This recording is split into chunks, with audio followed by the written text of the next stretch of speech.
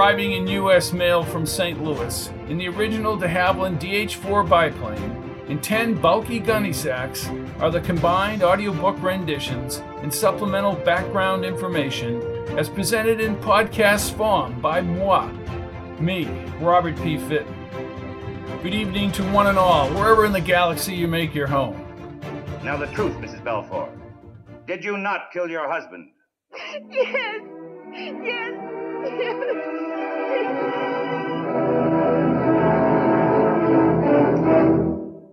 You didn't kill Thompson.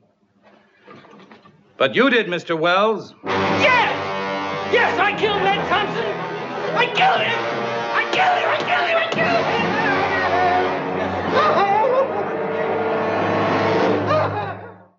him! I killed a big gas bag.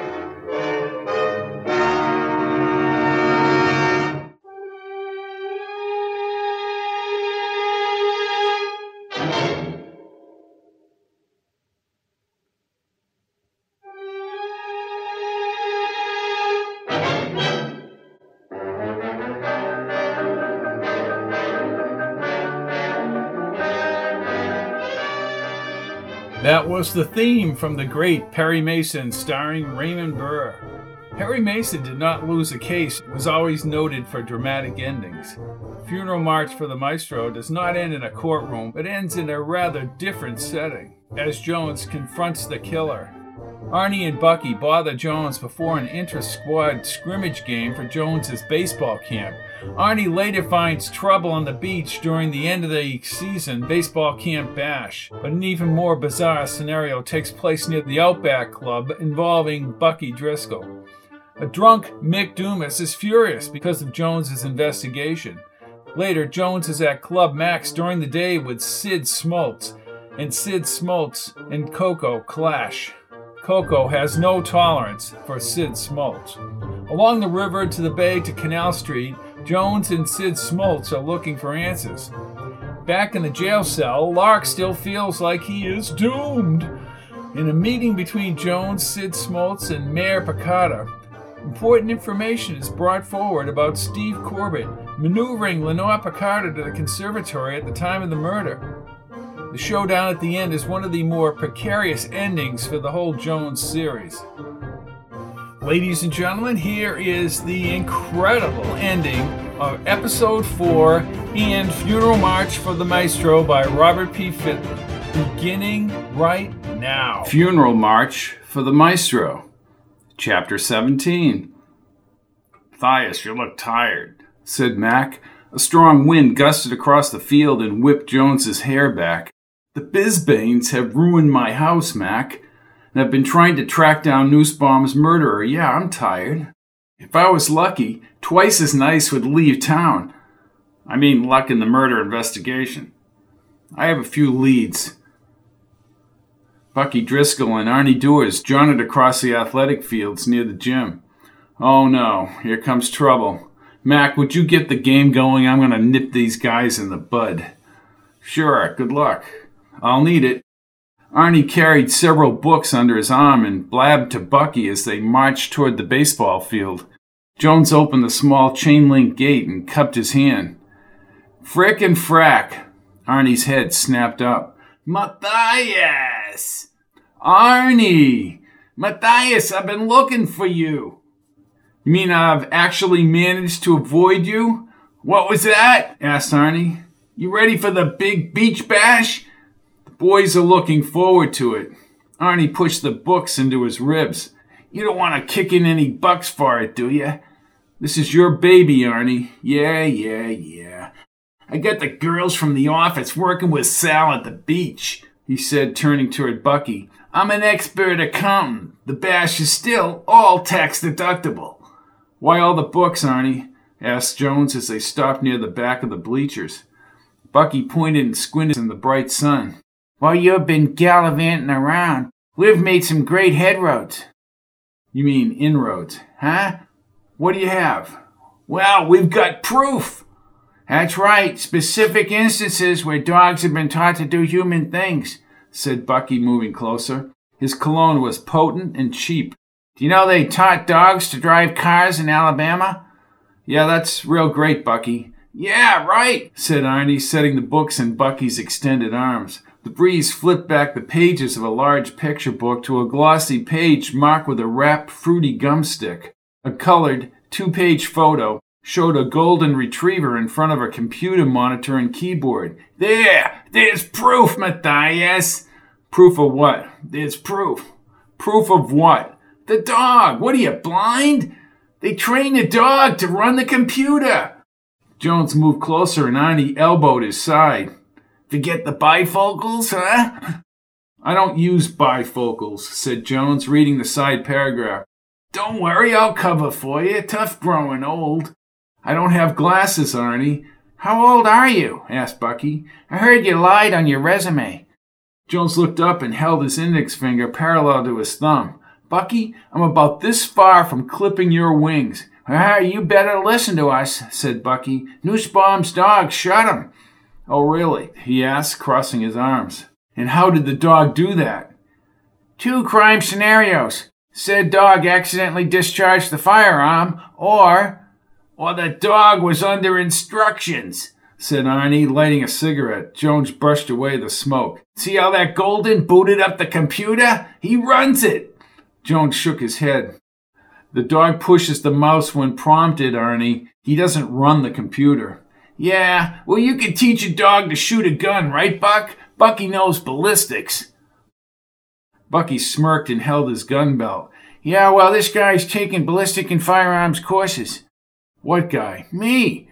Oh, that's nice. Listen, I have to get back. My boys are waiting. Bucky grabbed his arm. See, you signed up for this correspondence material. We have an intra-squad scrimmage game. Matthias, can you get us in the music place back there? Asked Arnie. I don't know, Arnie. I don't know, he says, said Bucky, turning down his lips. Don't push me, Bucky. I'll see what I can do, said Jones, and he started back to the playing field. You're right, Arnie. He is touchy. Very touchy. Arnie called out from behind. Well, can you get us in, or should we call the TV station in Prince William? I'll see what I can do, Arnie. Jones inhaled slowly and kept walking, but he repeatedly thought about Arnie's dog theory. He shook his head rapidly in order to get Arnie's annoying voice out of his thoughts, but he compulsively was drawn to the round Shaker conservatory. Having the dog actually trained to fire a weapon would take a concerted regimen and effort. He opened the gate and moved toward the bench as one of the boys grounded into a double play. Good execution, good throw. Hey, these boys look great, said Mac. Amazing what fundamentals will do, Mac, he said, looking at the conservatory's stone facade. Right, you learn the basics one by one and it all adds up. Jones nodded and stared at the window. That is the ticket, McMac. What do you mean? I've been approaching this investigation all wrong, looking for suspects and proximity. That's all important, but I'm overlooking the basics. Like inside the conservatory, I'm worrying about who did it instead of how it was done. Jones drove a few of the boys in the Jeep and Mac followed in the red and white athletic department van. The rest of the squad was packed into Arnie's large lumber truck. He pulled to the end of Shore Drive at the flashing yellow light bordering the beach. The breakers broke sharply along Hamilton Bay as he waved at one of the young attendants admitting vehicles into the parking lot. Arnie beat the blaring horn several times as he spun dangerously into the parking lot. The huge Dewar's truck tires humped over the cement curb near the beach wall. Jones pulled the Jeep alongside the truck. Hey, Arnie, you're over the curb. Yeah, shouted Arnie up in the truck, cigarette planted in the corner of his mouth. The edges of the green and white tents set up along the cabanas flapped in the wind gusts near the first frame lifeguard chair. Near the beach wall, Sal and several people from his beachside restaurant stuffed briquettes into the large metal grill as the sound of the breaking waves cut the stiff shore breezes. We'd better be careful swimming in here today. The higher the waves, the better, said Arnie. I've been riding these waves since I was a kid. Jones pressed his lips and walked by Arnie to the lifeguards atop the lifeguard tower. He recognized the kid from the college. Hey, Josh, how's the surf? Not good, Coach. I asked your boys to stay on the beach. Possible riptides. Jones spoke over the crashing waves. I thought so. There's a big storm near Virginia. We're getting the surf. I'll keep the boys out. The smell of gasoline doused on the burning briquettes whipped the thick, quickly dissipating black smoke into the air. A few people sunbathed along the sands, while others hiked far down along the horseshoe-shaped shore. "What's the story with the surf?" asked Mac. "Nobody goes in. Let me make the announcement." Jones crossed the asphalt. He reached the sand where the boys were tossing foam footballs and high-sailing bright-colored darts. He blew his brass whistle and they all turned. He yelled over the shore wind, "I've been advised that the surf is too high for swimming." "Well, that's a smart move," said the large-framed Sal at the grill. "I'm having trouble just keeping the fire going here." "Can we swim at all, Coach?" "Sorry, boys. Everyone's confined to the beach." Sal's hamburgers sizzled on the grill. "You want to move everything back in the restaurant, Sal?" "No, we should be all right. We just nix the paper plates and throw these babies in a roll and hand them to the kids." "Sure," said Jones as the sand whipped his face. "Hard to believe a storm in Virginia is causing trouble up here." "Well, let's hope it goes out to sea. I lose money every time we get rain during the summer. Arnie says you're writing the check." No. The invoice goes to Doers Lumber." Sal grinned. "I thought so. Need any help with anything?" "No, we're okay." "So you had a good camp?" asked Sal, flipping the burgers. "Yeah, the boys learned a lot of basic skills." Good. Too bad you boys can't get some swim time." "Sal, you'd have to be a stupid idiot to be swimming today," said Jones, turning to his right. Arnie Doers had just stripped down to his bright green swim trunks and waded into the breakers. "What the hell is he doing now?" "Hey, that's Arnie Doers," said Sal. Arnie dove into the crashing waves, and Josh immediately sounded his whistle. "He's going to get himself killed. You better do something, Matthias." Jones stared down the beach. "I don't believe it." "Are you just going to let him swim into harm's way?" "Well, I'm thinking about it," said Jones, but then he jogged across the sands. "Arnie, get back. There's riptides out there." Arnie floated across the rocking waves, but drifted down shore and outward. Now Josh sounded the lifeguard horn and leaped off the tower and sprinted toward the red kayak near the shore. Mac moved up to Jones. "Hey, Matthias, he's in trouble." "I don't even like Josh going in there right now." "What the hell is wrong with that man?" "I don't have time to answer that one, Mac." Josh pushed the kayak into the choppy waters and quickly moved along the waves. Almost immediately, he paddled into the strong current resistance and only paralleled the shore. Jones looked past a few people walking down the beach near Henry's Hill, near the mouth of the Paquonicket River. "I know for a fact those currents fly out of the river." Arnie now attempted to swim back. Mac held Jones's shoulder briefly. "Doers is going down." Jones ripped off his coach's shirt and baseball cap. He peeled away his socks and sneakers and ran into the wind. His bare feet kicked up the sands as he followed Josh's course. 100 yards ahead, a black lab broke from its owner and splashed into the surf. The dog's head bobbed up and down in the waves as Arnie fought the current.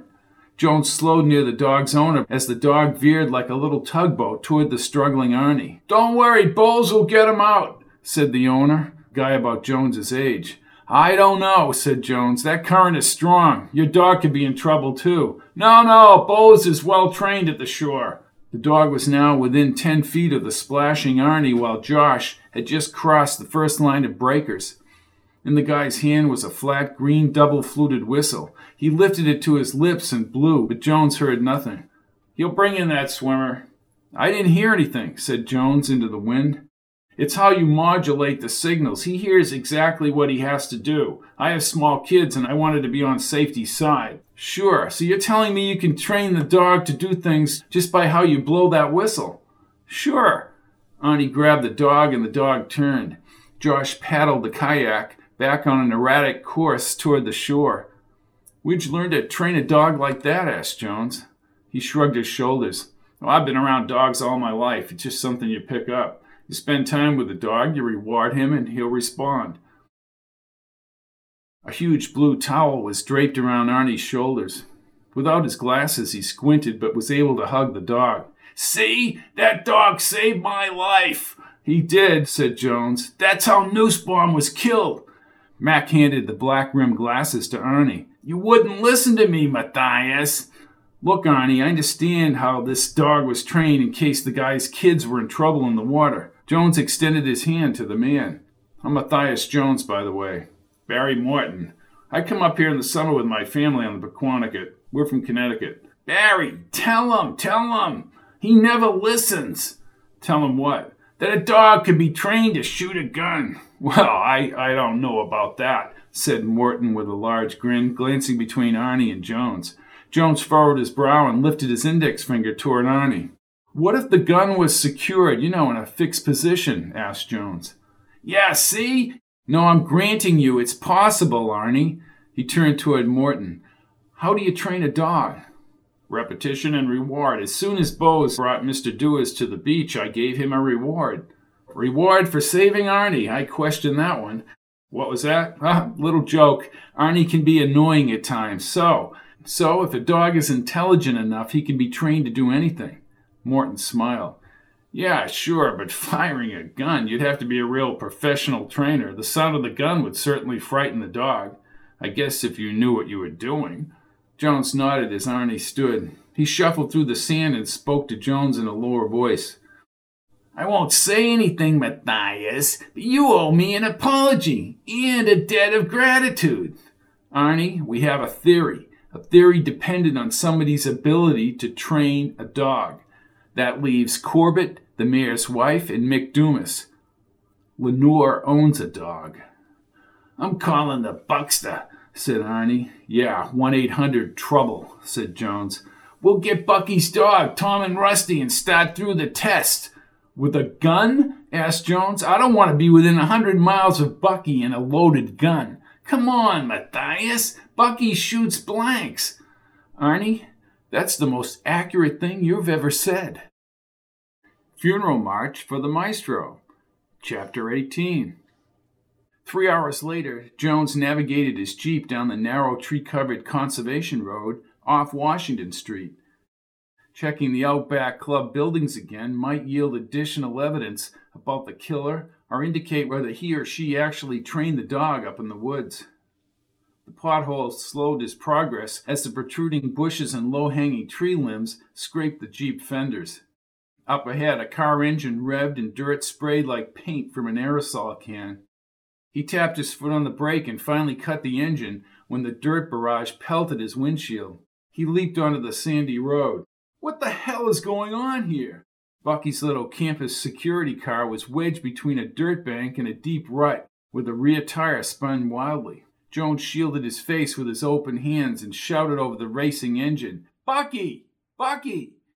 In the side mirror, Bucky's cockeyed glasses magnified his drooping eyes as he pounded the steering wheel and pushed the accelerator as he yelled. He flung open the door when he spotted Jones, but he slipped and tumbled onto the pine needles. The engine slowed, but the tires caught the sand, and the car popped out of the rut.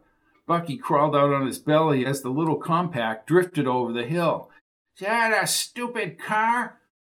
Bucky scrambled to his feet, but his gun dropped to the dirt. As Bucky placed the gun back in the holster, Jones noticed his uniform and shorts were splattered with chocolate. Bucky, are you all right? All right? Is caught in a rut being all right? You didn't see it? I was minding my own business, eating a sub and french fries. Lost that. And a double chocolate milkshake. Lost that. He brushed his shorts. Don't you think we better find that car? It took off over the hill. I'm in big trouble now. That's the third accident this month. Last week I didn't see those guys on Maple Street working the cable lines. Well, let's find the car, Bucky. I'm sure it's all right. Lucky they could grab onto the cables until I hit the ladder. They hung up in midair until the trucks backed up.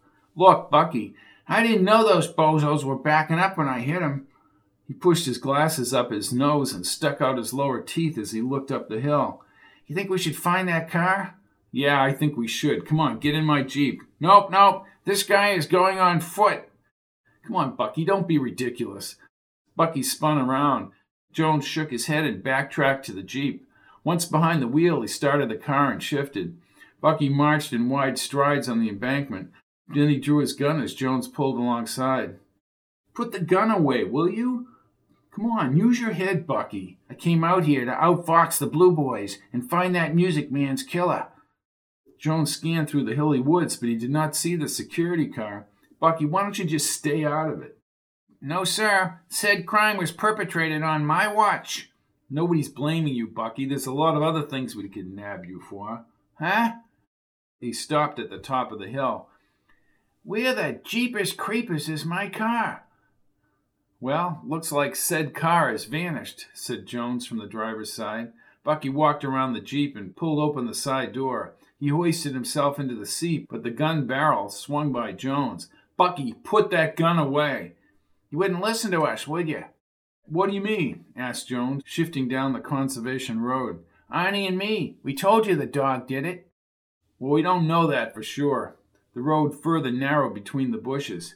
I don't get it. Where's your car? One of the 3 suspects trained that dog right out here. Mookie Bisbane told me all about it, how he and Kooky solved the ballistics problem for you. Yeah, well, why don't you just put away that gun, okay? Jones slowed when the branches scraped the Jeep. They heard the shots when they were dirt biking up here at night. How can your car be gone, Bucky? I knew I should have put it in park. Who do you think trained that dog, if that's what really happened? Asked Jones. Bucky removed his glasses and rubbed his eyes as the Jeep rumbled over the bumps. The female, Picata, Mick, the bandman, and Corbett, the estranged. See, I think they all trained the dog, but the dog went off on his own and shot Nussbaum. Dog went off on his own. That's a great theory, Bucky. Put away that gun, will you? Clearing brightened in the woods ahead. Both concrete-framed structures looked ghostly in the late afternoon sun. Bucky tilted the gun barrel upward. Stop here! Why? We could be under fire. Under fire from who? Asked Jones, wincing as he rolled across the high grass and thorns. This is a perfect place for crossfire, he said, panning the gun.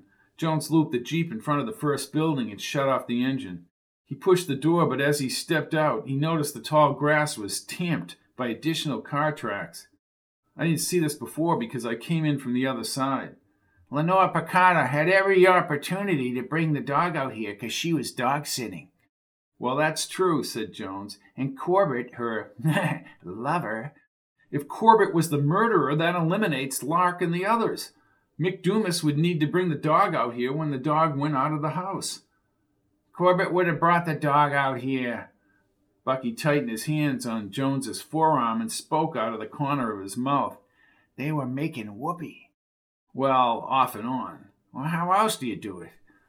He laughed and squinted his eyes, but his expression quickly changed. Again, he panned the woods with his gun and backed toward the second building's door frame. Jones trekked along the building. The tall grass next to the concrete was strewn with discarded cigarette butts, broken brown beer bottles, and styrofoam food containers. The open-framed opposite wood window was half-propped, just the way it was when he was here with the Bisbanes. The sunlight burst through the trees and into the darkened room. From the outside, Bucky sprang in front of the window. Whoa! Anybody ever tell you you're a pain, Bucky? Asked Jones as his heart pounded. You told me. I rest my case. Jones ran his fingers over the pummeled concrete. This cement has hundreds of chips. If the whistle is blown, the dog goes up to the gun and whacks the trigger. Since the gun is wedged securely, it fires on the fixed target. Nussbaum, who went to the conservatory every morning at 9. Huh? Now, said Jones as he crawled over the frame, Lenore came into the conservatory just before the lesson started. Yeah, she wasted him, said Bucky. Jones shook his head. She didn't waste him? She may have been checking for the gun, or maybe she placed the gun. Yeah, but Corbett had access to the keys. Jones walked over to the window. I just don't like the fact that Mick was in the library. He's in the music department, and I wonder if he has keys or he got the keys. And if he was at an open library window, he could blow the dog whistle. You need to get Nussbaum's dog and try it out, said Bucky. No, I need to find Mick and Lenore. The leaves rustled outside. Bucky rushed to the window and assumed a firing stance. Freeze! Bucky, get back in here. Jones dove to the floor when Bucky unloaded his gun through the open window. He blocked his ears for 10 or 15 seconds until the barrage stopped, and then he crawled on his stomach over the dirt. Bucky slowly lowered the gun and opened his eyes. As he pressed his hand to stand up, Jones sliced his hand and grabbed the bloodied cut. All right, you've been hit. No, I hurt myself on the floor, something on the floor. Bucky tiptoed to the window frame. Oh, God, no. What is it? Did you kill somebody? No, I just shot up my car. Bucky staggered out the opening as Jones stood and studied the gouge just below the base of his index finger. A serrated piece of red plastic was half buried in the dirt. He pinched the edge and dragged it out. The statuesque Bucky stood in the tall grass, his gun pointed to the side as he stared at his little car kitty-corner to the road near a lofty pine. The radiator steamed and the windshield was punctured with small holes, and the safety glass was cracked. Oh, boy. Bucky, I thought I recognized that car. You better put that gun away, said Jones. He retrieved the gun from Bucky's hand, spun out the chamber, and handed it back. I'll lose my job for sure now. Oh, well, listen, why don't you let me drive you back to town? Bucky nodded, got in the Jeep, and kept looking out the window. Jones placed the red plastic piece in the dash near the drink holder, but kept the pressure on his cut. He unraveled a roll of paper towels from the back of the Jeep and wrapped his hand. Bucky remained mesmerized at the steam rising from the security car's hood as Jones steered the Jeep back to the conservation road through the wood shadows. He ran his thumb over the red plastic's jagged edge. Perhaps the killer broke this very piece of plastic. Funeral March for the Maestro, Chapter 19. The sudden appearance of a yellow Volkswagen at the curb surprised Jones. He opened his front door with his good hand as Mick Dumas, dressed in a blue Hawaiian shirt and white slacks, passed through the front gate. A sliver of a toothpick was propped between his teeth, and his thick gray hair flapped over his forehead. His gray whiskers needed shaving. Jones hopped onto the front steps as Mick proceeded up the walk. Well, you're the last person I thought I'd see. I just left a damn hour's worth of interrogation in George Strickland's office. Where the hell do you get off blaming me for that murder? Jones tightened his face. Well, where were you when Steve Corbett was shot, Mick? What the hell are you talking about? Now you're going to pin that on me too, is that it? I think it's clear that Lenore Picada is Nussbaum's murderer, and she probably got Corbett. She was his lover. Jones moved closer. Dumas's breath stunk with booze. Oh, really? Murderers run, Jones. I had plane reservations for New Mexico, and I just canceled them. I'm not going anywhere because I'm under suspicion for murder because of you. Oh, come on, Mick. I'm not the one who was canned from the symphony and here at the college. Shut up. Any normal human being would have resentment toward Nussbaum. Admit it, Mick. You hated Arnold Nussbaum. He threw the toothpick onto the grass. Hey, I'm a big boy. If I didn't make the grade, that's my fault. And as for you, my friend, what proof do you have? Tell me, I'd like to know. You were on the 5th floor of that library. So what? That's what I told Strickland. So what? Any legitimate investigator would have proof. Jones wanted to tell him about the dog theory. Obviously, Strickland wanted you to stay in New Hampshire. He has nothing on me, and neither do you, said Mick, jabbing his finger. Maybe Corbett killed Nussbaum. Did you ever think of that? Jones nodded and then smiled. I'm sure either he did it or he knew something about it. You have nothing on me, Jones, nothing, so back off and leave it for the professionals. He turned as if he were in a military parade and reversed direction to his shiny new car. I think Lenore was sent to the conservatory on purpose. Mick squinted at the door before he got inside. Maybe you could ask Steve Corbett. He swung his body like a pilot, descending into the cockpit, and quickly started the engine. The little yellow car zipped along the common's granite posts and connecting black chains. Jones watched the car pass through the traffic light. Then he went back inside, bounded over the plumbing tools, and lifted the wall phone receiver from the counter. Was Dumas's defiance the result of a murderer covering his tracks, or a man legitimately upset about murder accusations? Jones punched in the Hamilton police station with his index finger. Strickland. Demoted to the front desk, George? I'd welcome a demotion at this point, Matthias. I was about to call you. Oh? Lenore Picada has answered written questions from Herbert Lane's office. I have the email right here. It isn't very long. She says Steve Corbett told her Nussbaum wanted to speak with her before his cello session at the conservatory. Jones chuckled. How convenient. Corbett is dead. What was in her purse? That question wasn't asked. Great. She and Nussbaum talked about the symphony's fall schedule. Jones dragged a line across the kitchen. You mean they argued? She didn't say that, said Strickland. Courtney heard them arguing. I've about had it with this. Piccata is obviously pulling a fast one here. I agree, but sometimes there's nothing you can do. Excuse me? Asked Jones as he picked up the Enterprise. I'm looking at a front-page article about Lark going to trial. The black-and-white photograph of Lark on the football sideline was 20 years old. We've all been sitting back here, assuming the killer is going to miraculously appear while Lark is brought to trial. Well, Smote said the jury will never convict. Smotes has no credibility. I'm going over to Prince William. Strickland's voice assumed a more formal tone. Matthias, don't think about pushing Piccata. We're dealing with something here that you might not be able to stop. It's not right, George. Nussbaum is dead, and Piccata is thwarting the investigation. What else does the email say? Strickland shuffled the paper.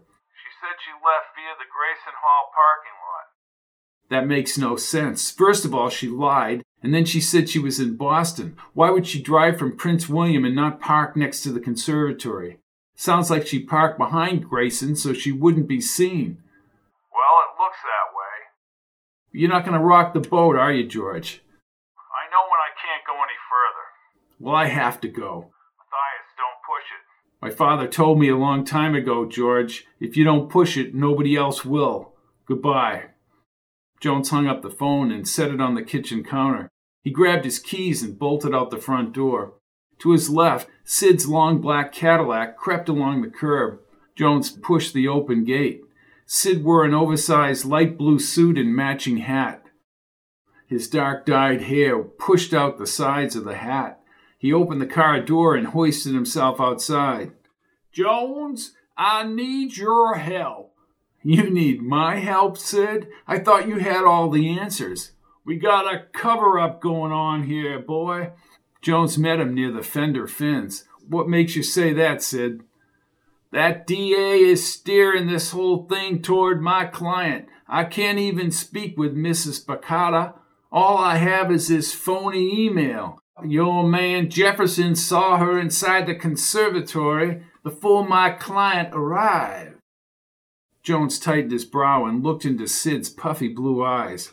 I have to go. Sid held his arm. Look, I'm over my head here. A little late for a full confession, Sid. You don't understand. Jones shook his head.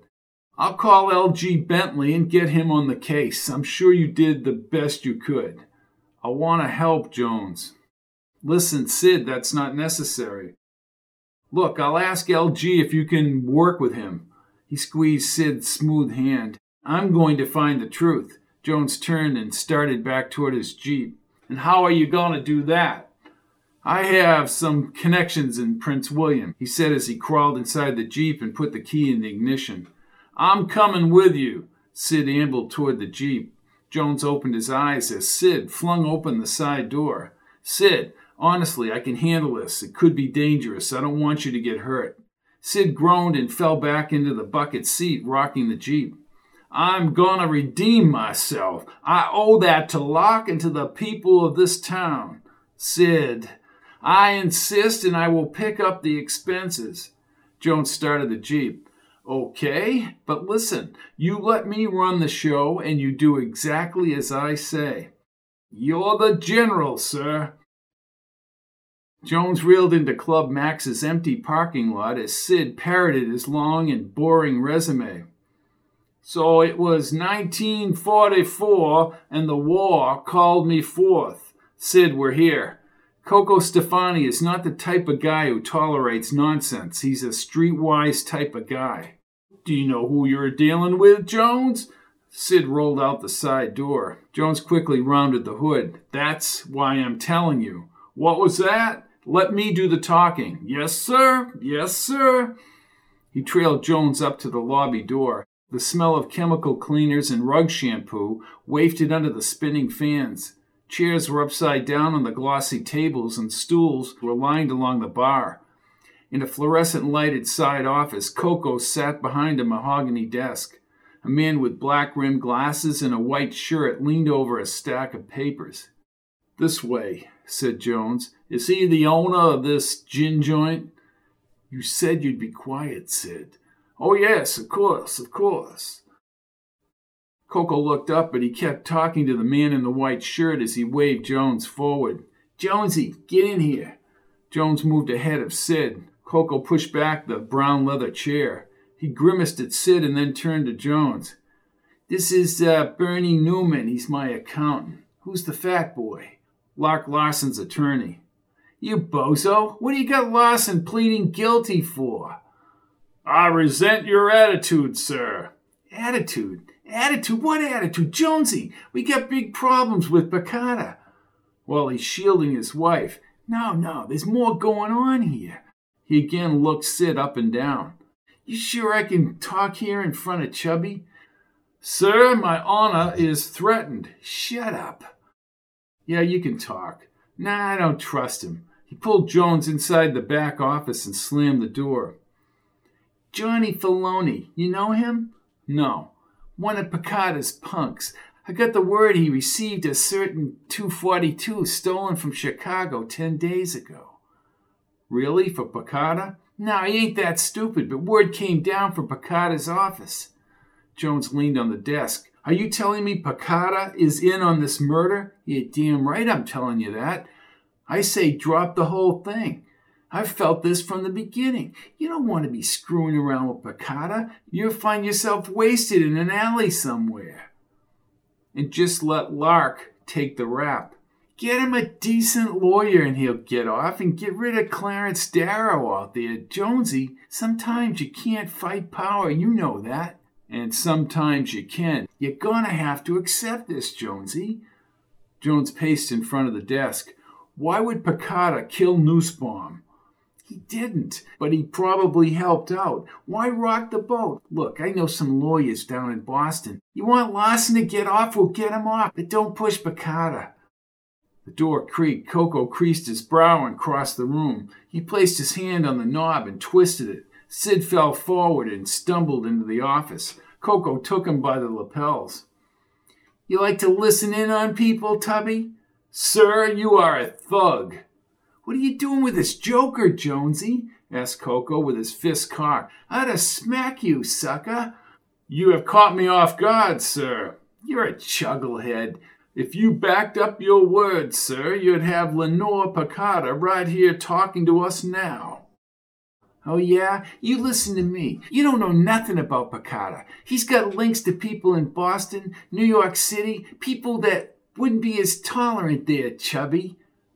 "So let me understand what you're saying. You're talking tough, but you're unable to break through those people around the mayor who might allow us access to his wife. Is that your statement?" Coco turned. "I don't have to put up with this bag of wind." "We need to talk to Lenore. She was there and could have shot Nussbaum." "I tell you, Piccata himself is involved," said Coco. He dragged his lower teeth over his lip and sat on the edge of the desk. Then he picked up the phone and punched in numbers quickly. His dark eyes moved from side to side. Jones heard the line ringing. "This is Coco. Get me Alex Filoni." Newman looked up from the papers. "Hey, Coco, don't pressure the Filonis. It'll get back to Piccata." "Never mind, Bernie. I'll handle it." "Yeah, Alex, hey, where's your pickpocket brother?" "I don't want to listen to it." "Shut up. There's nothing in it for you." He snapped his fingers and pretended to write. Newman handed him a pen and a sheet of paper. "Smart move." He scribbled something quickly and hung up the phone. "You really think Filoni will tell you anything?" asked Jones. "He's not going to tell me nothing." Coco handed the paper to Sid. "Here's your big lead, fat man." Sid glanced at the paper. "Number 47, where's Canal Street?" Coco tilted his head back and laughed. "You tell him, Jonesy." Jones pressed his lips as he turned to Sid. "Off the docks. It's not a good area." And Filoni is there? Asked Sid. Yeah, he's there. Good luck there, Mr. Smultz. You'll need it. Funeral March for the Maestro. Chapter 20. Jones shifted the jeep and the engine whined, and he slowly followed the murky docks along the river. The huge cargo ships and black-hulled tankers cast sullen shadows through a developing mist. Weathered shingled tenements were interspersed with rusted-edge metal buildings lined with chain-link fences. We're pushing our luck, Sid. Not the first time. I made my reputation in places like this. Jones rolled his eyes. The crosstown bridge wavered through the misty sheets steaming up the river. Canal Street is up there on the left. Well, I will extract the information from this Filoni. You'll keep your mouth shut. I won't push Filoni if he doesn't want to talk. My next move is to go see Picatter himself. Jones slowed the jeep at the corner liquor store with red neon signs and a tiny dark window. Sid pointed at a peeling brown street sign with faded yellow letters. Canal Street. Thanks, I did see it there, Sid. The street sloped upward from the docks and the building tops brightened above the fog. Some roofs still had antennas. Number 47 was a weathered brown three-decker across the street. Jones spun the jeep around sharply and parked behind a dented red Camaro with a peeling black vinyl top. Take down that tag. For what? Asked Jones as he stepped onto the asphalt. The liquor store's neon sign glowed in the darkening haze near the docks. Lock it, Sid. Sid pushed down the door lock and closed the jeep door. You have your gun? My gun is locked in the drawer back at my house. Always carry a gun there, boy. Yeah, right, said Jones. The gate scraped the hinges when he opened it, and a little guy with greasy hair, clad in an undershirt, kicked open the aluminum storm door. Jones did not like his smirk. You Filoni? He had a cocky voice. Yeah, who the hell are you? Jones, from Hamilton. Yeah, so what? We need to speak with a Mr. John Filoni, sir. What are you, the IRS? A balding and slightly overweight man in a shiny brown suit and a thin red tie stepped off the top porch. The glowing mist heightened his beard shadow within his translucent skin. I'm Johnny Filoni. Matthias Jones. Steve Corbett sent me. His eyes shifted and he did not smile. Yeah, is that right? What is it you guys want to know? The little guy's lip curled as Jones moved by and put his foot on the worn wood step. He looked into Filoni's watery brown eyes. The 242. I only follow orders. Jones nodded. I won't be so stupid to ask you who gave you the orders. I don't care. Sid plodded up the walk. I will. You're not dealing here with amateurs, mister. Shut up, Sid, said Jones. But Jones, I said shut up. Then he faced Filoni. Did Corbett get the 242? Filoni creased his brow and licked his lips as if he wanted to say something. It doesn't matter. Corbett is dead. Filoni nodded. Yeah, I got the gun for Corbett, and I gave it to him right over there under the crosstown bridge. Now you're getting smart, said Sid. Who authorized you to give him that gun? Filoni did not even look at Sid. I don't think he did it. I can't say for sure, but I got the impression he was just getting the gun. He just packed it in his glove compartment without checking it. You know what I mean? Jones crossed his arms. I understand this goes beyond Steve Corbett, but do you know who killed Corbett? Yeah, I know. Listen, Jones, go back to Hamilton. Let the DA do what he has to do, and don't press your luck. Jones climbed onto the porch boards. And have my friend get railroaded for murder? You can't beat City Hall, said Filoni, and he stared for several seconds before he and the little guy retreated into the apartment. The door slammed and was locked from the inside. Let's get them rascals out of there, said Sid. Forget it, Sid. You gotta push, Jones. You gotta push. Jones walked by him. It's pretty obvious Picatter is behind this whole thing. I think he tried to frame his wife, had her arrive at the conservatory at the time of the murder. That, sir, is an erroneous conclusion. Jones turned at the gate. Why the hell is that? That witness, Jefferson, has been talked to. Why do you think he waited to come forward and didn't go to the police, but he came to you? He waited because he's a nudge. Now, come on, Sid. Let's go see Lark at the county jail. Then we'll head down to the mayor's office. Whoa-ho-ho! Whoa, this is where I bow out. I want to enjoy the rest of my life. What about your old friend, Lark? Asked Jones as he unlocked the passenger door. Sid lowered his head. You are a man of honor, sir. I recant, and I will solve this one for the Lark. Okay, Gipper, let's go. I'm doomed! Lark paced the cell, whipped off his glasses, and collapsed on the bedsheet. I'm doomed, Sidney. I'm a dead man. Jones held his shoulders and looked into his warm blue eyes. Lark, we're working on this. I have lived a long life, old boy. Bring me a large meatball sub before I'm juiced. You ain't gonna be juiced, said Sid. With provolone. Tell Flo I'm sorry for being so cheap. You know the old saying, said Jones, standing. Facing the executioner's blade in the morning sharpens the senses. I will, of course, leave all my money to the college, said Lark. Don't get carried away, Lark, said Jones. The Fletchers endow the college quite liberally. And Flo will get her monetary reward. Smarten up, boy. Jones and I are real close. You ain't gonna die. Perhaps I should build a new stadium. It's already named after you, Lark, said Jones. You have that much money packed away?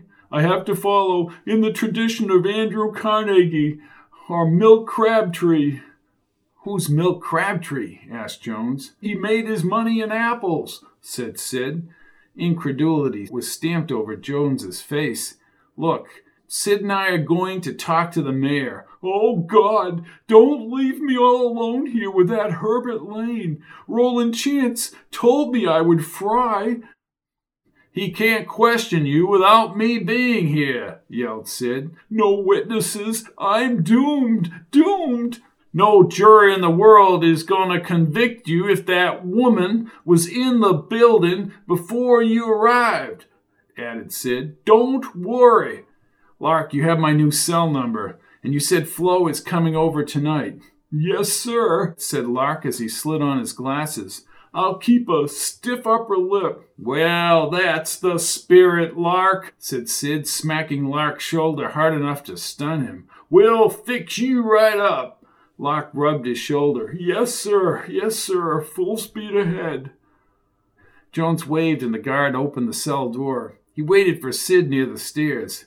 I think he'll be all right. I have plans to baffle the competition. No more trips to the hospital, Sid. No more antics. No more shenanigans. Sid huffed and puffed all the way to the landing. I'm gonna grill that two-bit mare. No. You let me do the talking. A slight mist outside the county jail hit Jones's face on the way to his Jeep. Sid, why don't you and I just drive back to your hotel? No, sir, I have a responsibility to the man inside that jail cell. Well, everybody needs a break, he said, unlocking the door. What do you say? No, sir. He pushed up the button on Sid's door. Sid crawled inside and the Jeep sunk to the right. I want you to notify the court and let LG take over Lark's case. Sidney Smoltz does not give up. Okay, said Jones as the wipers swished the thin mist off the windshield. He scooped up his phone as he pulled away from the jail. I need to call George Strickland. Then let's grab a bite. I could use a few of those mega burgers at Burger Heaven. Jones nodded and punched in Strickland's number. I'll treat if you get off the case, Sid, but we'll go to the PW diner. Non sequitur, replied Sid. Strickland. George, this guy Filoni gave Corbett the Smith & Wesson. How do you know this? He told me, reluctantly. This could create big problems for me if you question him. He told me to back off. Then Corbett requested the gun, asked Strickland. Maybe.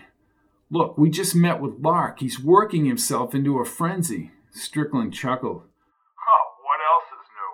Listen, I should have Dumas and Corbett service records within the hour. We're heading down to City Hall to talk to Piccata. Did you say we? Right, said Jones quickly. You're with Sidney V.D. Smoltz.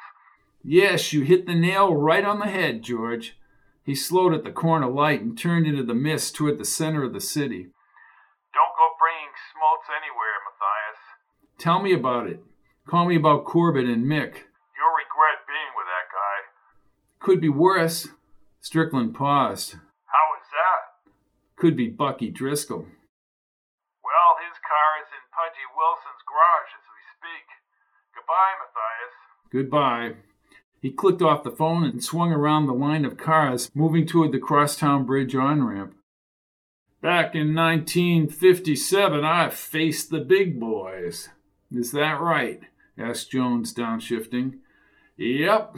Not many people knew the Mafia was meeting up in New York. My client needed a recovery of lost funds. They were surprised, yes, sir, when I pulled in there. Jones slipped on his lights and passed under the bridge's supports. You're saying you burst in on a Mafia meeting? Yes, I demanded to see Carmen Giuliani, you know, the Don of Chicago. Sid, you don't have to try and impress me. Got every cent back once Carmen pulled away the gun. As he held the wheel with one hand, Jones glanced at Sid's large form. Do you think Lenore shot him? Then he looked directly at Sid. What do you mean Carmen pulled away the gun? Russian roulette. He bet the rest of them he'd blow my brains out. Well, I guess he won, huh? Oh, yes. I forget your sense of humor, but it was no laughing matter at the time. Whatever you say, Sid. Funeral March for the Maestro, Chapter 21. Sid crunched Jones against the back wall panel as the elevator filled up. Jones twisted his nose. Hey, Sid, you ever think of changing your cologne? Spice of the night. It's a classic, he said, half turning his head. I've dealt with these political types before. You let me handle Piccata. Sid's wide shoulders crushed Jones's ribs. Sid, come on, I can't breathe. Well, maybe you should exercise more. I should exercise more? Yeah, it doesn't take much.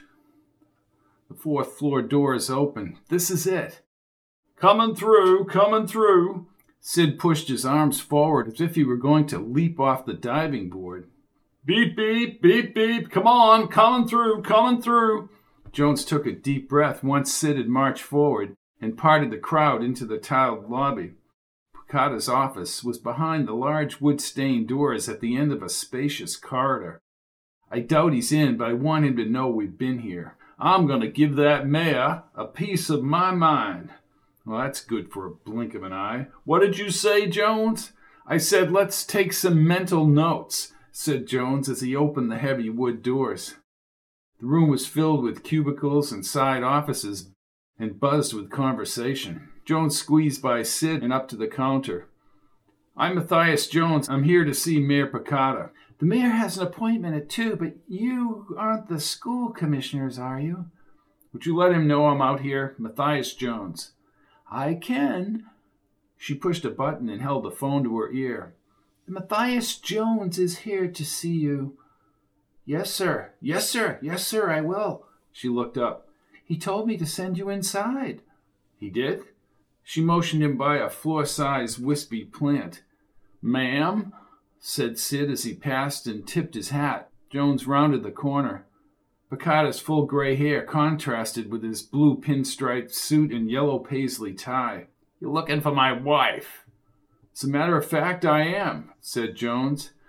2 women in short skirts hovered over a center table. Piccata's dark eyes focused on Sid and then back to Jones. Ladies, if you'll prepare those reports, I'll go over them in the morning. The 2 women picked up their briefcases and scattered from the room. Please close the door behind you. Sid watched the woman sashay into the corridor, and then he kicked the rich wood door shut. We have come here to get answers. Oh, yeah, is that right? What are you, Larsen's lawyer? Why the hell did he plead guilty? Strategy, sir, strategy. Lunacy. It's unfortunate that Larsen arrived at the music hall when he did. Gentlemen, I've just talked to Herbert Lane. I told him my wife was called by Steve Corbett to an appointment with Professor Nussbaum at the conservatory. Corbett told her to be there at 8:45. Well, why did he want to see her? Asked Jones. I think you would personally know what Steve Corbett was capable of. Very good, very good. Yes, I'm well aware that Steve stirred up trouble. See, he had an accident in the service that left him a little, shall we say, unstable. Lenore was told Nussbaum was going to ask her to resign her position with the symphony. Did your wife tell you that? Asked Jones. Yes, she did. Jones looked out the window and across the foggy bridge. He shook his head as he turned. Where is she, Mr. Mayor? Piccata's face contorted. Jones thought the tears in his eyes were phony. My wife is suffering a mental breakdown. She's currently undergoing drug and counseling therapy. Oh, come on. Where is that? Well, that's confidential, Jones. Jones, don't you see that your buddy Larsen will get off? But my wife, I'm afraid my wife is in big trouble. Jones turned from the window. You're telling me she admitted to firing the gun? I can't divulge any actual court testimony. She didn't do it. I know it, and you know it. That goes double for me, said Sid. He strolled by Jones and closed in on Piccata until his stomach brushed Piccata's shoulder. How do we know that you didn't order these events to take place? I don't have to listen to you, Smoltz. Piccata winced at him, and then he faced Jones. As for Lenore, it will all come out in court. Well, I know a good old-fashioned frame-up when I see it, said Sid. Why don't you shut up? Come on, Sid, back off, said Jones. Stuff the wife away in some nut house. I haven't been around long enough not to recognize that routine. Lenore has been hospitalized for her own good. Piccata stepped back, but Sid followed him. I'm warning you, Smoltz. How do I release my client? Asked Sid. I'm not a court officer. Listen, what's about to happen to me and my family is not going to be pretty. I agree. Back off, Sid. Jones walked around the desk. Let me ask you one question, Mr. Mayor. Piccata again sidestepped away from Sid and circled the desk. Sure. What do you know about training dogs? Piccata's face flattened, and then he shook his head quickly. Jones, I don't know where you're leading, and I really don't care. Let the courts take care of this, okay? Now, I really can't waste any more time with you two. As he turned, Jones grabbed his wrist at the suit sleeve. I'm going to figure this out, and I don't care where it leads, even if it leads right to you, Mr. Mayor. Get your hands off me. Jones released his grip. You've crossed the line, Jones, and so has that overgrown paralegal. When you cross the line with Vinnie Piccata, you pay the price. Piccata headed for a side door, but Sid took a few steps toward him. We are not intimidated. Speak for yourself, Sid. That is why we have a court system in this great country of ours. Sid gripped his lapels as he spoke. A code of justice handed down from the framers. We hold these truths to be self-evident. Piccata slammed the door and Jones moved up to Sid. Oh, we're up to our necks in it now, that all men are created equal and endowed by their Creator with certain inalienable rights. Unfortunately, some men have more rights than others, said Jones. I say let's get out of here now. He doesn't scare me, said Sid at the side door. Well, he damn well better. The fix is in, Sid. The fix is in with Roland Chance and with Herbert Lane. Lord knows what they did with Lenore. Sid stared at the door and slowly turned toward Jones. His eyes were popped open as if he had just reached an epiphany. Sid, I suggest we get the hell out of here and back to Hamilton. Jones yanked Sid by the arm as he retraced his steps out of the office. Let's go. The Fletchers have connections in high places. We'll talk to them. He walked Sid's large frame from Piccata's office and back to the outer area. Jones's heart raced and his stomach was peppered with anxiety. He said nothing until he was outside the main office. Then he turned to Sid. He's lying, and somehow he set up his wife. You know what? What, Sid? We're dead men. Dead men. Funeral March for the Maestro, Chapter 22. Inside the noisy PW diner, cups and saucers clanged as steady conversation crackled in the side booths and along the front counter's red leatherette and chrome stools. Sid chewed the last few chunks of a 16-ounce steak like a meat grinder on overload, and then crammed more fries into his mouth. Well, I'm sorry that veal parmesan is late there, Jones. How difficult can it be to thaw out veal parm?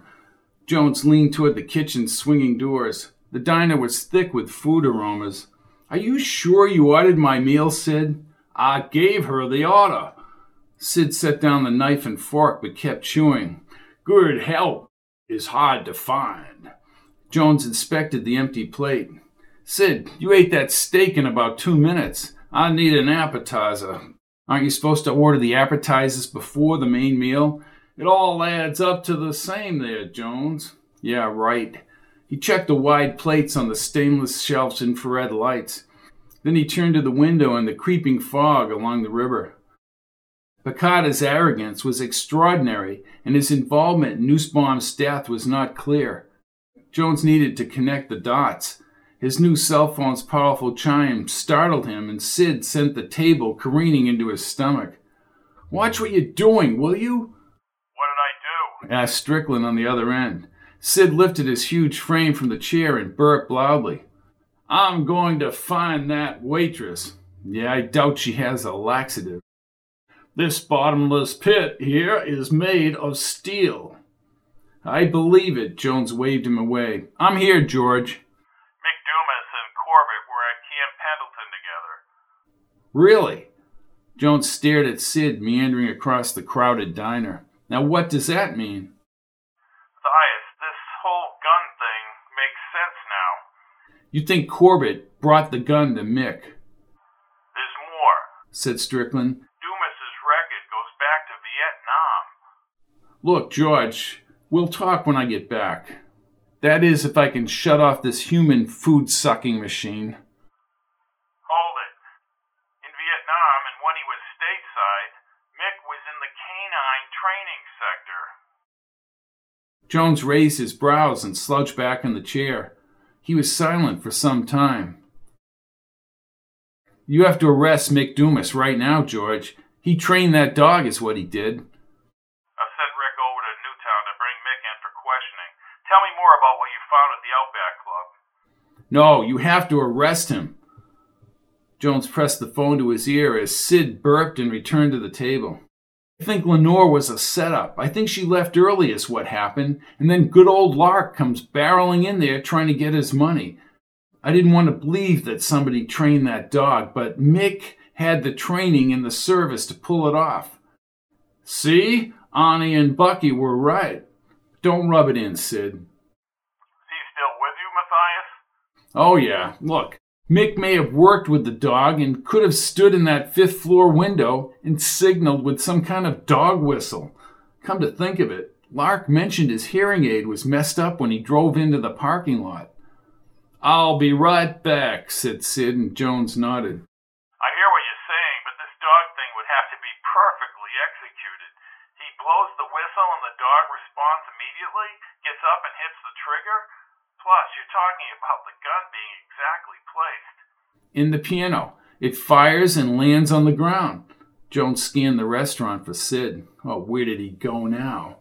Ballistics can prove all of that. I'm worried about Piccata's involvement in this and about Lenore's whereabouts. We could be getting in over our heads.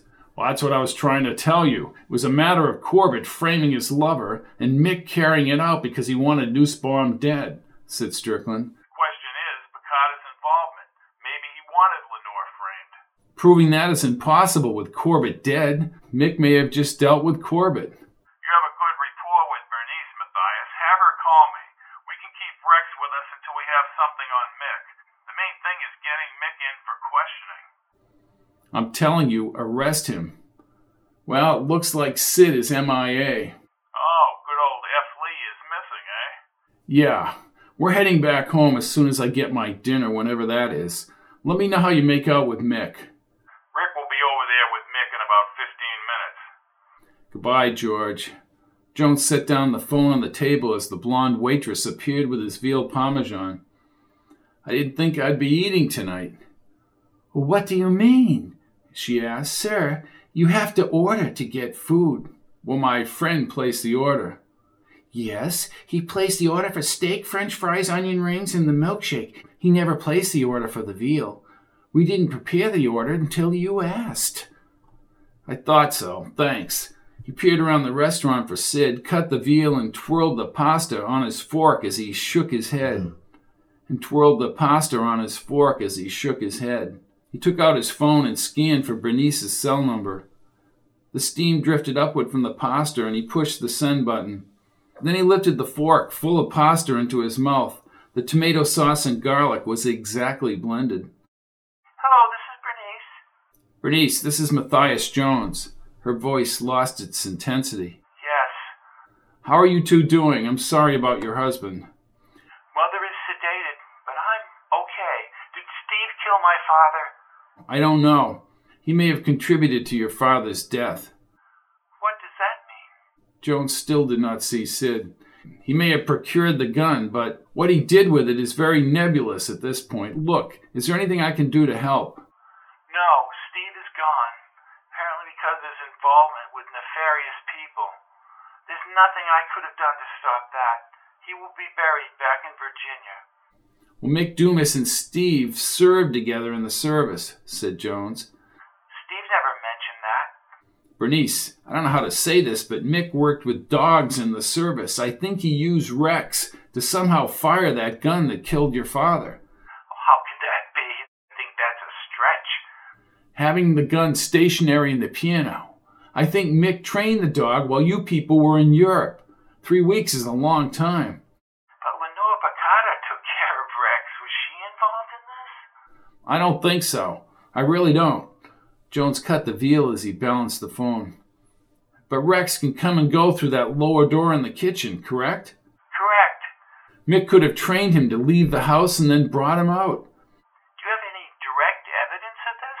I think I do. Mick was very clever, said Jones, and he placed a chunk of seasoned veal on his tongue. I know, Steve hated my father.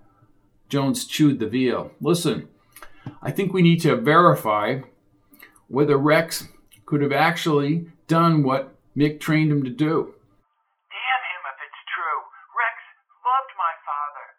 I have to make some calls on this end. The police can get a canine expert over to Hamilton and figure this out real quick. I'm more angry at Mick because he used an innocent dog, Mr. Jones. Thanks for your help. You call if you need anything. I will. Goodbye. Jones ended the call and set the phone on the table and cut another piece of veal. He again appeared across the diner but did not see Sid. Jones handed a $20 bill to the waitress. He scanned the diner for Sid as she counted back the change, but he told her to keep it. Thank you, sir.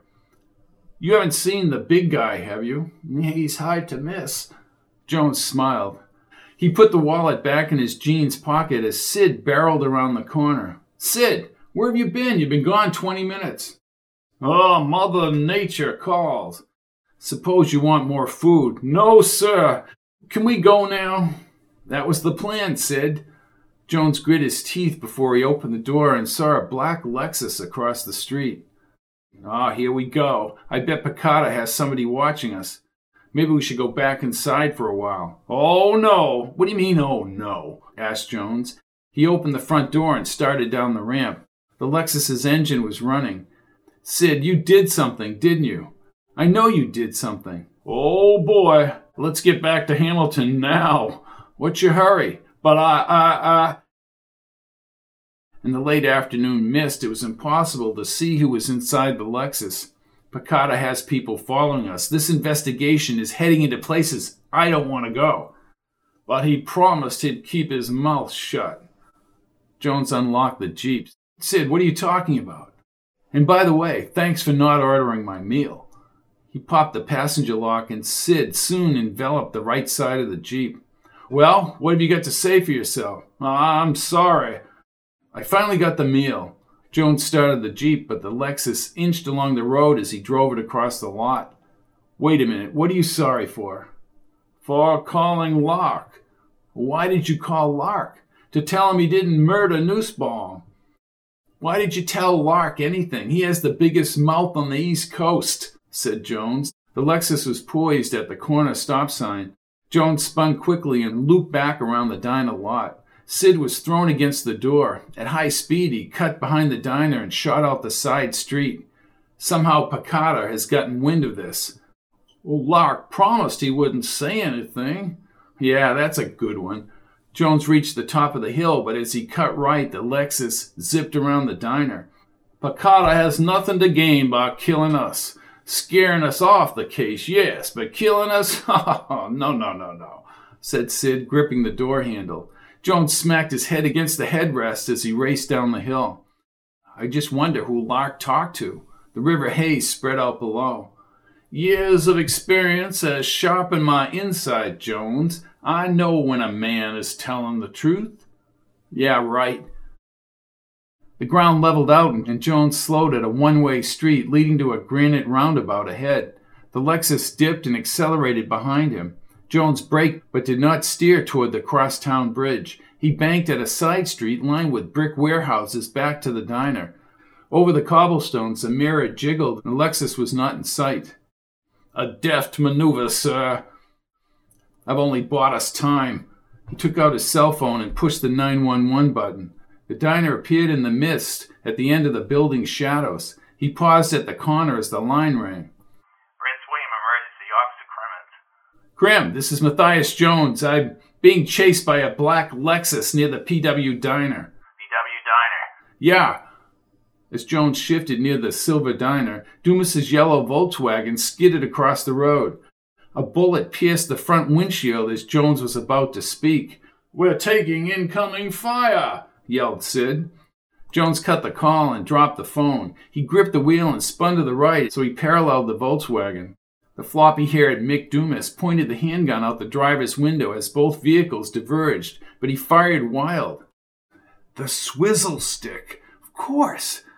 He checked the bandage on his hand as he accelerated away from the diner. That plastic was a part of a swizzle stick from Club Max. Jones cut the wheels right and flew by the vinyl-sided tenements under the shadow of the crosstown bridge's mammoth concrete pylons. In the mirror, Mick turned the yellow Volkswagen only a few hundred yards behind him.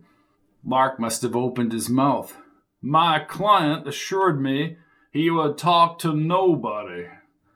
"Somebody got to Mick," yelled Jones. He ran the stop sign at the crosstown parkway and aimed the Jeep over the raised median. In the blare of the horn and swinging headlights in the mist, Jones swung into a 180-degree tailspin. He bounced across the lanes and joined the trail of cars pulsing up the bridge ramp. "He's right behind us!"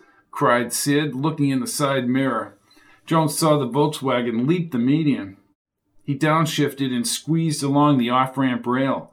The line constricted ahead where the ramp rail met the bridge rail. Mick swung the car around the ramp caravan. The Volkswagen edged closer up the ramp rail. Another shot hit Jones's tire, and the Jeep collapsed on Sid's side of the car. Jones released the clutch. The Jeep shook and stalled, and then he punched open his door. He rolled onto the wet asphalt and crawled past his front tire. The river's salt air blended into the exhaust-laden mist as cars whipped by on the interstate. More shots reverberated off the bridge's massive girder network, mixing with Dumas's slurry voice. "I'll kill you, Jones! I'll kill you!" Jones scrambled and grabbed the ramp rail. Over his shoulder, Mick waved the gun, and at the top of the off-ramp, he ejected the ammunition clip over the edge. Quickly, he inserted a new clip and assumed a firing stance.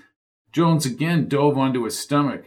Bullets hit the rail and concrete as he clawed the wet asphalt to the bridge's sidewalk. The traffic sped by as if nothing was wrong.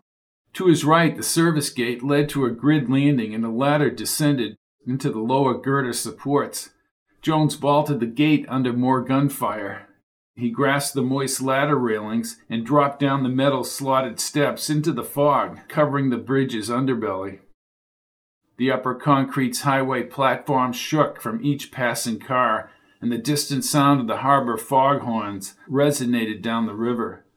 Dumas's voice was not clear, but Jones did hear him. He must have reached the gate. "You cost me my life!" Jones leaped onto the metal catwalk and grasped the side rails 50 feet below the highway. He broke into a slippery jog, balancing his wet hands along the rails. But the wind currents threatened to take his body over the foggy edge. He fell twice, but caught himself on the rail, tensed his upper body, and continued through the mist. He thought he had fled the attacking Mick when a bullet pinged the surrounding girders. Picada must have called Mick, or perhaps the mayor was prompted by Lark, or by his own conversation at City Hall. He looked over his shoulder. The salty fog now moved in like a high-speed rail train through the myriad of girders and metal abutments. Mick reached the lower ladder and lowered himself onto the catwalk. Police sirens were muffled above as Jones shuffled across the grid's indefinite moist metal path. "I planned this perfectly, Jones!" Jones sensed a sharp pain before he heard the last shot. He slapped his hand against his bloodied shoulder and hit the slick grid like a slab of meat on a conveyor belt. His fingers bloodied. He clawed the metal slots and pulled himself forward. Another catwalk extended fully under the bridge to his left. His shoulder throbbed as he hoisted himself up and staggered into the bridgework's cloudy shadows. He pivoted left at another catwalk intersection and started down the ladder as Mick screamed in the haze above him. Weakness caused dizziness. He stopped and peered into the thick fog, hundreds of feet above the river. "You ruined everything! I'll get you, Jones! I'm going to kill you!" cried Mick from a position above and to the right. Maybe he had not taken the side catwalk. "I had the cops buffaloed! I had the family buffaloed!" Jones's heartbeat squeezed the blood vessels in the open wound. With lagging concentration, he slowly positioned his sneaker on the wet rungs. He gripped the side rails and lowered himself down to the next catwalk. Pain radiated with every breath from a central point near his shoulder bone. The metal grids vibrated above as a ship's horn resonated across the harbor winds, and he fell back against the ladder. After pressing his handkerchief against his blood-soaked jersey, Then he ripped the jersey into a linear strip and looped the strip around his shoulder. Mick held his gun vertical as he emerged from the murky mist above. Jones tightened his makeshift bandage until it hurt. He crawled on his belly across the slick, cold metal. Water dripped onto his neck and the wind cooled the mist, beaded on his cheeks. The outlines of the massive bridge pylon formed an indefinite form upward toward the rumbling interstate. Mick fired the gun again, but Jones figured the shot was designed to scare and not hit him. His scraped elbows stung as he dug forward. Deeper within the bridgework, a green door was set in the concrete, but the catwalk ended. The thin girder support was now the only safe passage away from the frenzied Mick. "Jones, I see blood on the metal. You're hit. You're weak, and you will slip. You'll fall into the river. Do you hear me?" Jones's mouth was dry when he swallowed. Breathing erratically and still woozy, he climbed under the rail and onto the thin metal girder. Its greasy, wet surface pressed the cold against his jersey and exposed stomach. His left hand hung limp. Like an inchworm, he compressed his knees and arched his back along the span above the unseen river. He stopped, his body pointed downward after a few minutes. The green-painted door was dull in the cloudy late afternoon light. Police sirens sounded above, high on the interstate, and the crackling radios blared into the mist. Again he pulled his body with his knees and right hand. Mick fired again and yelled something inaudible. "You get this, dude, Jones!" The wind gust whistled through the girders. Jones grunted under his breath as he ever so slowly neared the lower catwalk 2 side rails. The wind gusts whistled through the girders, but he hung on with his right hand. He pushed his knees against the metal every time the gust ceased. A bullet smacked the catwalk as he clawed under the rail onto the grid surface. Mick appeared sporadically in the quick-moving haze, but Jones remained on his stomach. "Jones, you're a dead man!" Jones gazed up the immense weathered concrete pylon through the girders and into the shadowed linear highway sections. Mick unloaded half a dozen bullets into the concrete. Jones then raced forward in pain and staggered to the door. His hand enveloped the cold metal handle and he pulled it down, but the door stuck. Mick shot again and split the wood panels as Jones dove to the base of a black spiral stairway. The door splintered under fire, but somehow he managed to yank it shut and turn the lock. He covered his head as the barrage continued. He leaned against the cold concrete, momentarily insulated against the outside world, and he took in stilted, segmented breaths. With his fingers, he traced the contours of the corrugated cold metal stair tread. He crawled onto the stairs and assumed he had time before Mick crossed the girder. Step by step, occasionally resting, Jones plodded upward. He rubbed his open palm against the smooth concrete as the staircase twisted through the pylon. He thought he'd pass out and spread his legs over the stairs. The bizarre image of Mick firing the gun in the haze would not leave his thoughts. He rolled over and climbed upward. Maybe he had ditched the pursuing Mick. Traversing a 50-foot slope girder 200 feet above the river may have scared him off. Jones started up the concrete again, but thought it unusual he had not found another door within the wall, and he feared he was trapped inside an impenetrable concrete tomb. Even at his wounded pace, he must have risen above the interstate level. The air was moldy and stuffy, and the outside world seemed non-existent. He felt the door frame and quickly clenched the handle. For a moment he hesitated, wondering if Mick was outside, but he turned it abruptly as the wind whipped the door against the concrete. The cold air rushed inside the staircase tunnel as blue and red lights shot like strobe blotches into the dirty grid girders. The police talked on loud radio somewhere in the fog below. Jones staggered onto the wet metal walkway, but slipped as he turned and hit the grid hard. He lay motionless in the mist again, beaded on his exposed back and arms. Through the fabricated metal slots, the flashing red and blue light jumped around the cloudy mess. He moved on his stomach and used the rail to pull himself onto his knees. The dizziness and weakness in his limbs exacerbated as he stood. He hobbled when he thought he heard movement on the staircase and reached another catwalk perpendicular to his path. The wind pushed him back, but he dipped his shoulder and marched high above the roadway. He panned the arched beams at the bridge's crest and then checked back to the open pylon door. Gust slapped his face all the way to the ladder. Like a spacecraft docking, he backed toward the ladder walls. Slowly, he pushed his bruised knees over the edge. But when he positioned his foot on the rung and grabbed the rail, the wind swung him toward the river clouds. More shots echoed through the supports. With his foot hooked, Jones cranked himself back onto the ladder, and under fire he shimmied down. The light barrage bothered his eyes, but he did not see Mick as he fell on his stomach, and his bloodied elbows smashed against the grid. More bullets ricocheted down the catwalk. Through the fast-moving clouds, as if he were on a plane, he alternately saw broken white lines on the asphalt below. Once again, a bullet hit the catwalk, and Jones ground his elbows into the grid. At the end of the catwalk was yet another ladder, but Jones was weak. A lull in the gunfire may have resulted from Dumas's proximity to the police. Jones's bloodied, scraped arms could not mask the burgeoning shoulder pain. At the top of the ladder, through the haze, within the headlights' glare, police officers formed a ring over the highway far below. He rotated his body slowly, left arm dangling as he dropped step by step toward the next series of catwalks. A clear, amplified voice shot skyward. "Mick, this bridge is sealed. Surrender your weapons now." Jones placed his foot on the lower grid, but he slipped against the rails and smacked the back of his head. He lay stunned for some time as the cop on the megaphone repeated his message. The fog wisp raced by the bridge's white lights along the upper beams. He was not sure how Mick had reached the upper levels without climbing the pylon stairway. The vacant catwalk stitched a perilous course through the fog and the top beams, and stars now appeared between the breaks in the clouds. His body numb and mobility severely inhibited, Jones's eyes hung heavy as he peered over the rails into the red and blue fog patches below. The catwalk followed a terrace pattern connected by ladders down the sidewalk into the haze.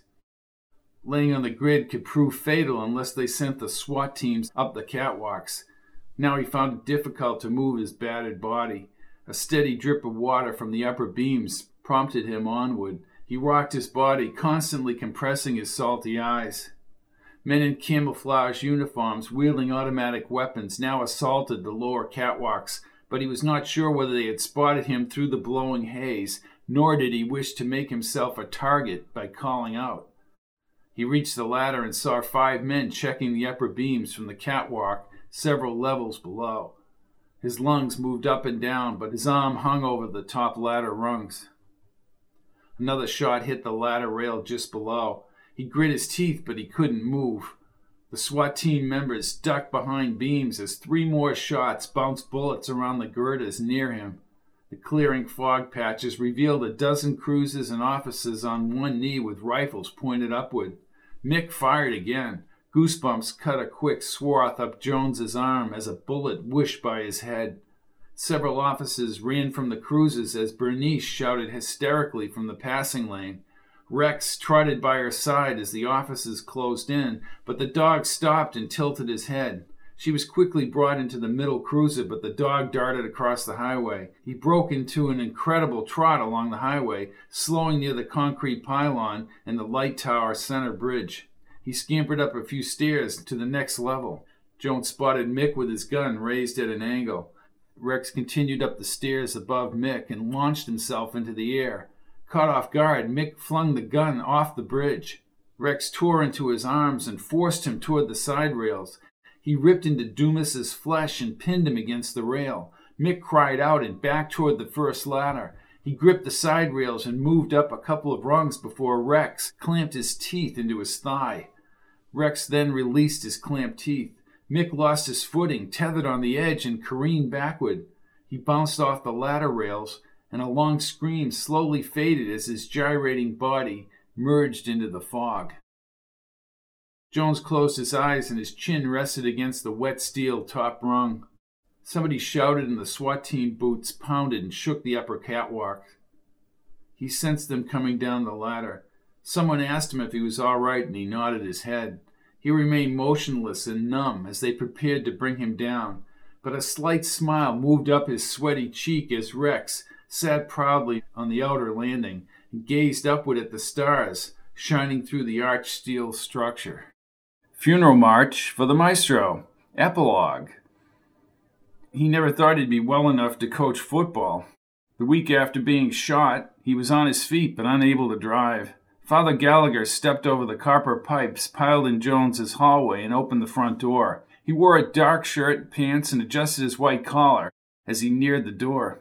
Jones, still wrapped in ace bandages under his blue shirt, approached the door.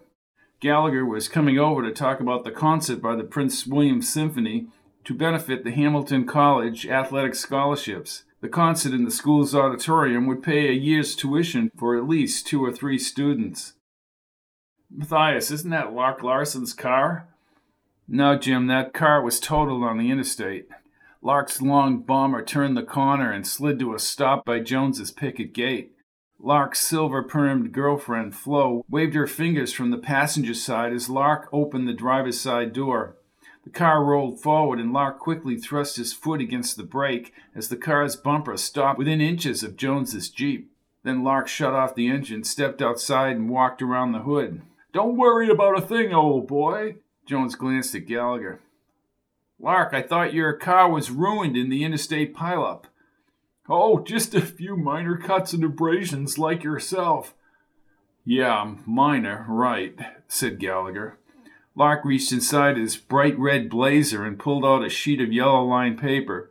"I knew I'd have it." "What, pray tell, is that, Lark?" "The newspaper article you're going to write for Arnie and Bucky." Jones looked at Gallagher. "I never agreed to an article. Arnie kept bugging me about it. I emphatically said no." Oh, no need to worry. Bucky wrote it up last night. He sent another copy to the Enterprise. He what? Asked Jones as he read a sloppily scrawled, grammatically flawed paragraph filled with slang and a few vulgarities. Well, this is absurd. Arnie said you'd be jealous that he and Bucky figured out that dog pulled the trigger. He said the dog was mad at Nussbaum? I'm not agreeing to this. Locke reclaimed the paper. Oh, well, you can take your kudos tomorrow when they run it in the paper. Oh, where's my cell phone? I'm going to wring his neck. Bucky or Arnie? Asked Gallagher, smiling. What's so funny? Gallagher poked his good shoulder. Loosen up, Matthias. Curbside service, old boy. Jones spoke out of the corner of his mouth as Lark opened the rear door. Jim, I'm not getting in that death machine. He wants to repay you for your help. Well, why doesn't he just use a .44 Magnum? Jones looked across Lark's smooth vinyl seat. It's only a mile to the auditorium, Matthias. What could happen? Put that on my tombstone, Father. He slid inside and pushed the chrome window button. As the window hummed down, he leaned toward Gallagher. Where's the seatbelt in this thing, Lark? I don't believe in seatbelts if you're an A-OK driver. My point exactly, he said, turning to Gallagher. Jim, happy trails, Matthias, said Gallagher as he walked down the sidewalk to his black Lincoln. Lark did not bother adjusting the wide rearview mirror. He shifted into drive. Hums like a kitten, Snookums. Jones covered his eyes as Lark cut the wheels and lurched past Gallagher. Oh, mercy. The cruiser chased Lark down Main Street, but Lark was unconcerned as he pulled into the auditorium parking lot and parked under the maple trees. Men in black tuxedos and young women in lavender dresses greeted patrons at the door and handed them glossy black and white programs. Wendell emerged from the cruiser and pulled up on his belt. He flipped open a pad and started writing. What are you doing, Wendell? Well, I'm writing you up. For what? I haven't done anything. Just what have I done? Wendell flipped up his sunglasses. Where do you want me to start? For one, Matthias isn't wearing a seatbelt, and neither are you and Flo. Oh, dear, said Flo, after what poor Lark has been through. Wendell winced. And you ran that red light at Main Street. Oh, I don't believe that, said Lark. Speeding 47 miles an hour in a 30-mile-an-hour zone. Well, we were late, said Flo, looking up. And you drove on the sidewalk, Lark. Jones opened the door and emerged into the sunlight as Lark argued with Wendell. Strickland, dressed in a light suit and striped tie, exited the lobby. Wendell, what are you doing? Well, I'm writing him up. Strickland looked over the bomber and then stepped toward Jones. Matthias, there'll be no grand jury against Picard. Oh, come on, George. What is Herbert Lane, dictator now? That's not too far from the truth. Where's Lenore? Left for Europe. Great. She gave a statement saying Corbett told her to go to the conservatory that morning. That, shall we say, is that. Strickland pressed his lips. What's the matter? What's the matter? She was set up to be in there. Corbett and Mick conspired to kill Nussbaum. The evidence is there, and they're both dead. As far as Picard, he arranged the whole thing. You don't know that. I agree Corbett and Mick conspired to kill Nussbaum. The rest may never be known. But I have some good news. Oh, really? What's that? Sid Smoltz. He's buying a cottage on the Pequannocket, said Strickland, waiting for Jones's reaction. That's good news? Jones shook his head as Gallagher's long, shiny Lincoln slowed at the corner and pulled next to Lark's bomber. Gallagher's driver's side window went down.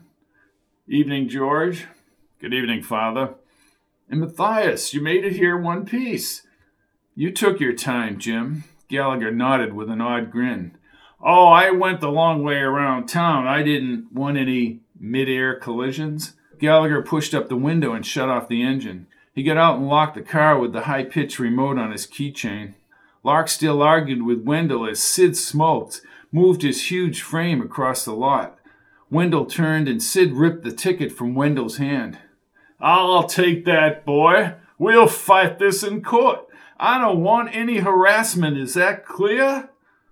Hey, he broke the law.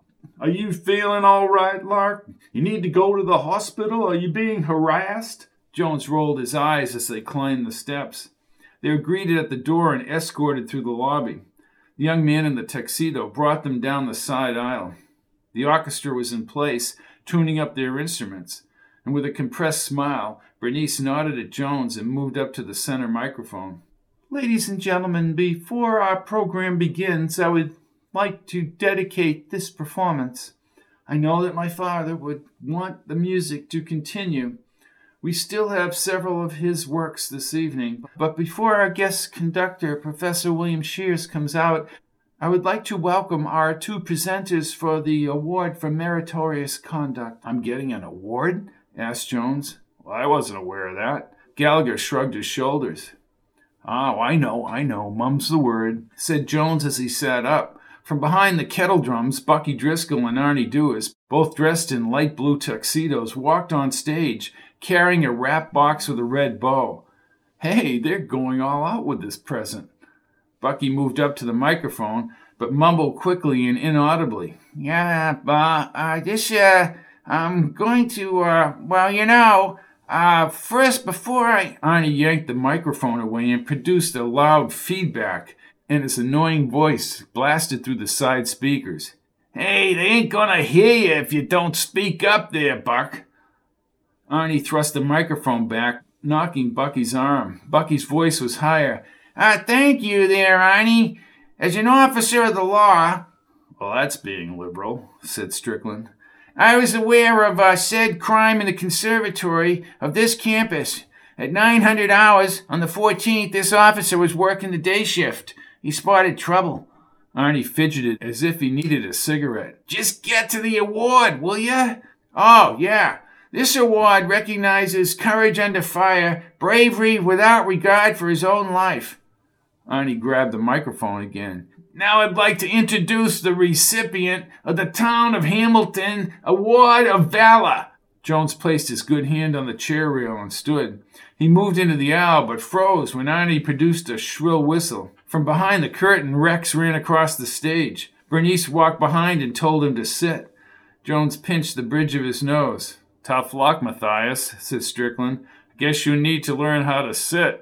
Gallagher let out a laugh, and Jones pointed. Arnie jumped back as the dog growled at him, and he handed the plaque to Bernice. Looks like the dog doesn't like Arnie Dewars. You know something, Jim? I never liked Arnie Dewars. And now, the real winner, said Arnie. Matthias Jones. Oh, what a great guy that Arnie is. Jones stepped into the aisle of the auditorium. He moved down front and climbed the stairs to the stage. Bucky grumbled in Jones's ear. I knew it was Mick. I know it. Not that I'm bragging. Of course, when have you ever bragged, Bucky? 10-4. Arnie slapped his good shoulder. See what happens when you listen to me, Matthias? You know what I did for you? No, Arnie, I don't, but I'm sure you'll never let me forget it. Thanks so much for listening to Funeral March for the Maestro. At first I thought training a dog to shoot a gun might be a little bit much, until I observed how dogs can be trained to do seemingly impossible things. And Rex, trained by Mick Dumas to kill his master, now brings down Mick Dumas off the crosstown bridge. The novel Sojourn is next on the runway. Sojourn is truly an odyssey across space and time. Presently, I'm outlining a prequel to the book called The Shanghai Incursion. Next time we begin the saga of elite intelligence operative Captain Tom Loftus and his loyal friend and soldier Zach, both retired in mid-21st century San Francisco. This is a story with personal attributes and concerns for the entire human race. This is Fitton, about to go off the air. Until next time, let's head out.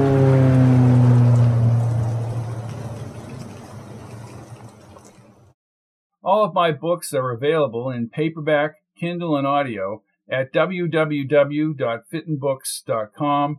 And here's a real nifty factoid. You can listen to all my audiobooks without interruption on audible.com. Just type in Robert P. Fitton. Thank you and good night.